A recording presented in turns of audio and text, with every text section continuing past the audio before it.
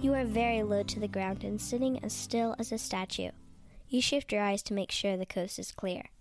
The coyote who lives nearby has been stalking your burrow for the last few days.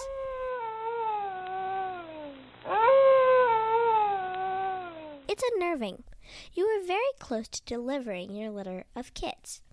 As a doe cottontail rabbit, you will build your nest in an open area, which seems to be a safe spot since predators, like the coyote, usually avoid such places. You find the perfect spot at the edge of a grassy lawn. The coyote likes to stay close to the undergrowth, so it seems safe enough. As you dig and prep your nest, you can feel the anticipation building for the day when your babies will arrive. You carry grass and leaves to line your nest. As you get everything perfect, you pluck fur from your belly to make it extra cozy for your little brood.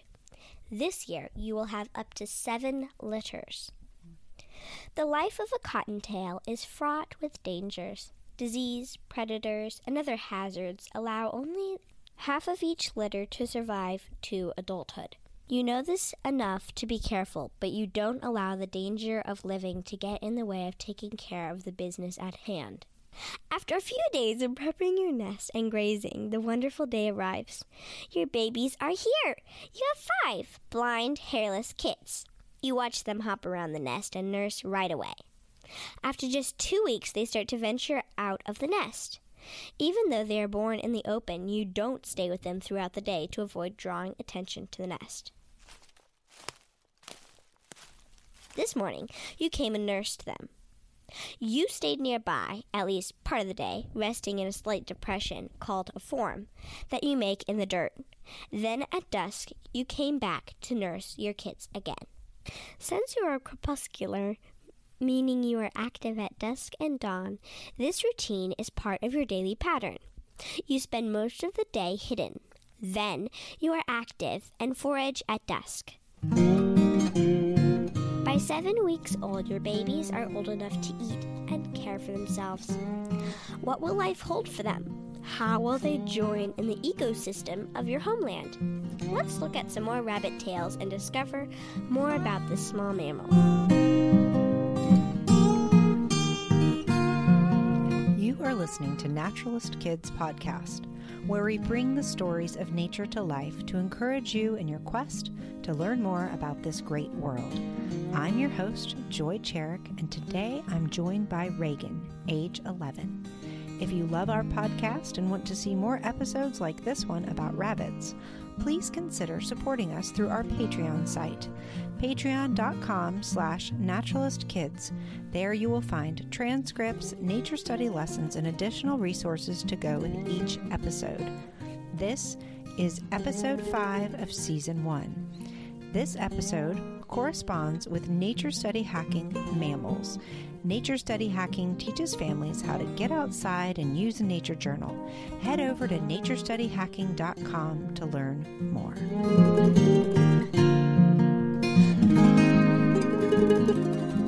Let us consider for a moment what a rabbit is like. I wonder if you will say shy, sneaky, cute, quiet, fast. But why is this?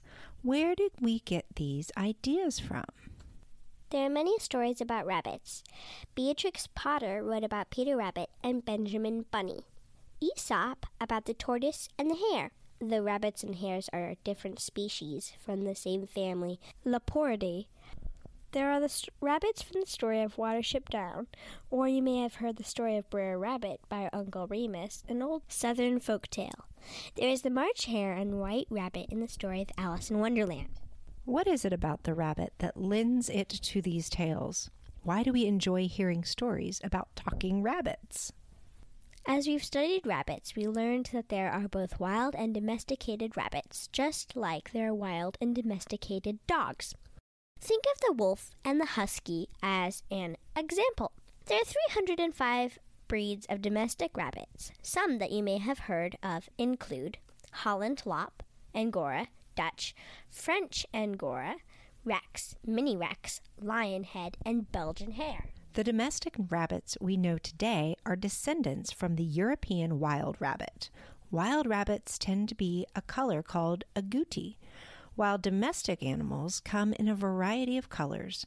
Agouti looks brown or tan, but it's actually a banded coat pattern. Each individual hair is striped between brown, tan, white, and black. This is because the color helps them blend into the woods.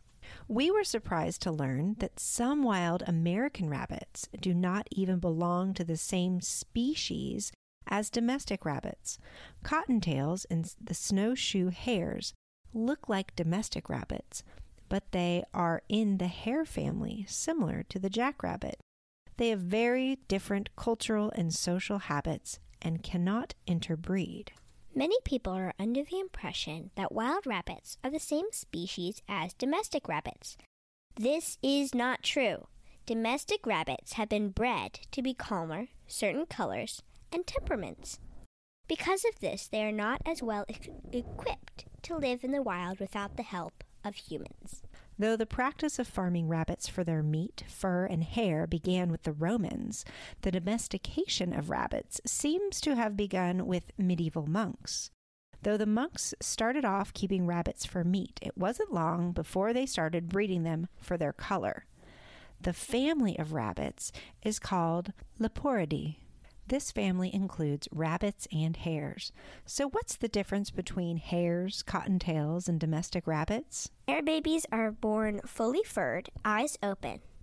Adult hares do not dig burrows and live a more or less solitary life. Cottontails are born naked, eyes closed. Cottontails develop much faster than their domestic cousins. They are weaned at 2 weeks and are ready to live on their own at 4 weeks.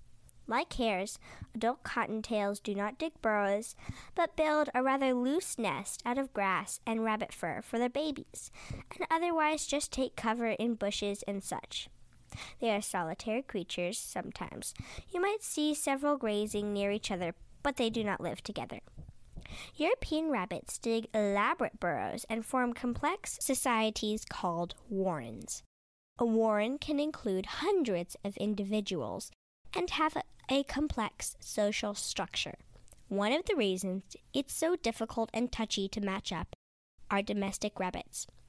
While they are happiest in the company of another rabbit, they need to go through social posturings to establish who's the leader.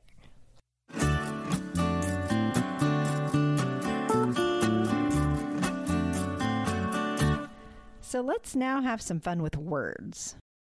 A rabbit trail is defined by the Urban Dictionary as veering off subject or off the point of the conversation.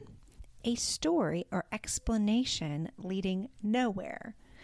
And sometimes making statements with no real purpose just for the sake of stating it. That is a rabbit trail. So to pull the rabbit out of your hat is another kind of funny rabbit saying. That is to do something surprising and seemingly impossible. To produce something in the way that has no obvious explanation, as if done by magic. A reference to the cliched magician's trick of pulling a live rabbit out of a seemingly empty hat.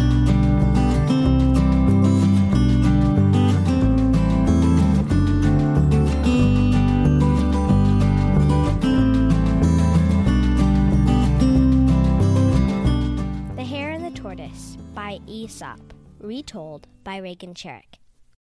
In a forest 100 miles away from any man there lived a hare. One day, as he, the hare, was coming out of his burrow, he saw a tortoise. Now, being bored, he decided to tease the tortoise. Now, the tortoise had been out since early, getting his breakfast. When the hare was foolishly teasing him, he asked, "Do you want to race?" "What?" asked the hare. "I will easily outdistance you, but, as you insist, I will." Just then, the fox came along and agreed to set a course and be judge. The race began, and the proud hare shot ahead, but As he was lazy at heart, he settled himself down, thinking that the tortoise would step on a stick and wake him up. But the steady one did no such thing, and as he passed, murmured, "Sweet dreams." The hare awoke and saw that the tortoise was only a few feet from the finish line. He got up and ran as fast as he could, but the tortoise had won. The hare's family ran over to him and said how he had disgraced their race and banished him from even talking with them. As for the tortoise, he winked and said, "Slow and steady wins the race."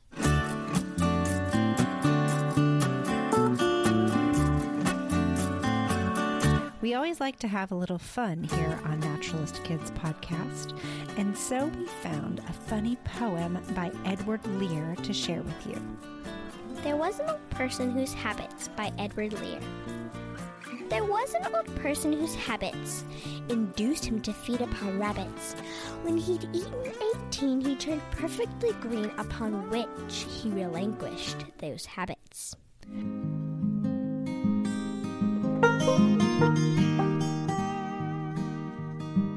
This concludes the first season of Naturalist Kids Podcast. Thanks for listening. For transcript of the show, extra resources, and the nature study lessons on the cottontail rabbit that goes with this episode, head over to patreon.com/naturalistkids. We will leave you with this. When one tugs at a single thing in nature, he finds it attached to the rest of the world. John Muir, 1838 to 1914.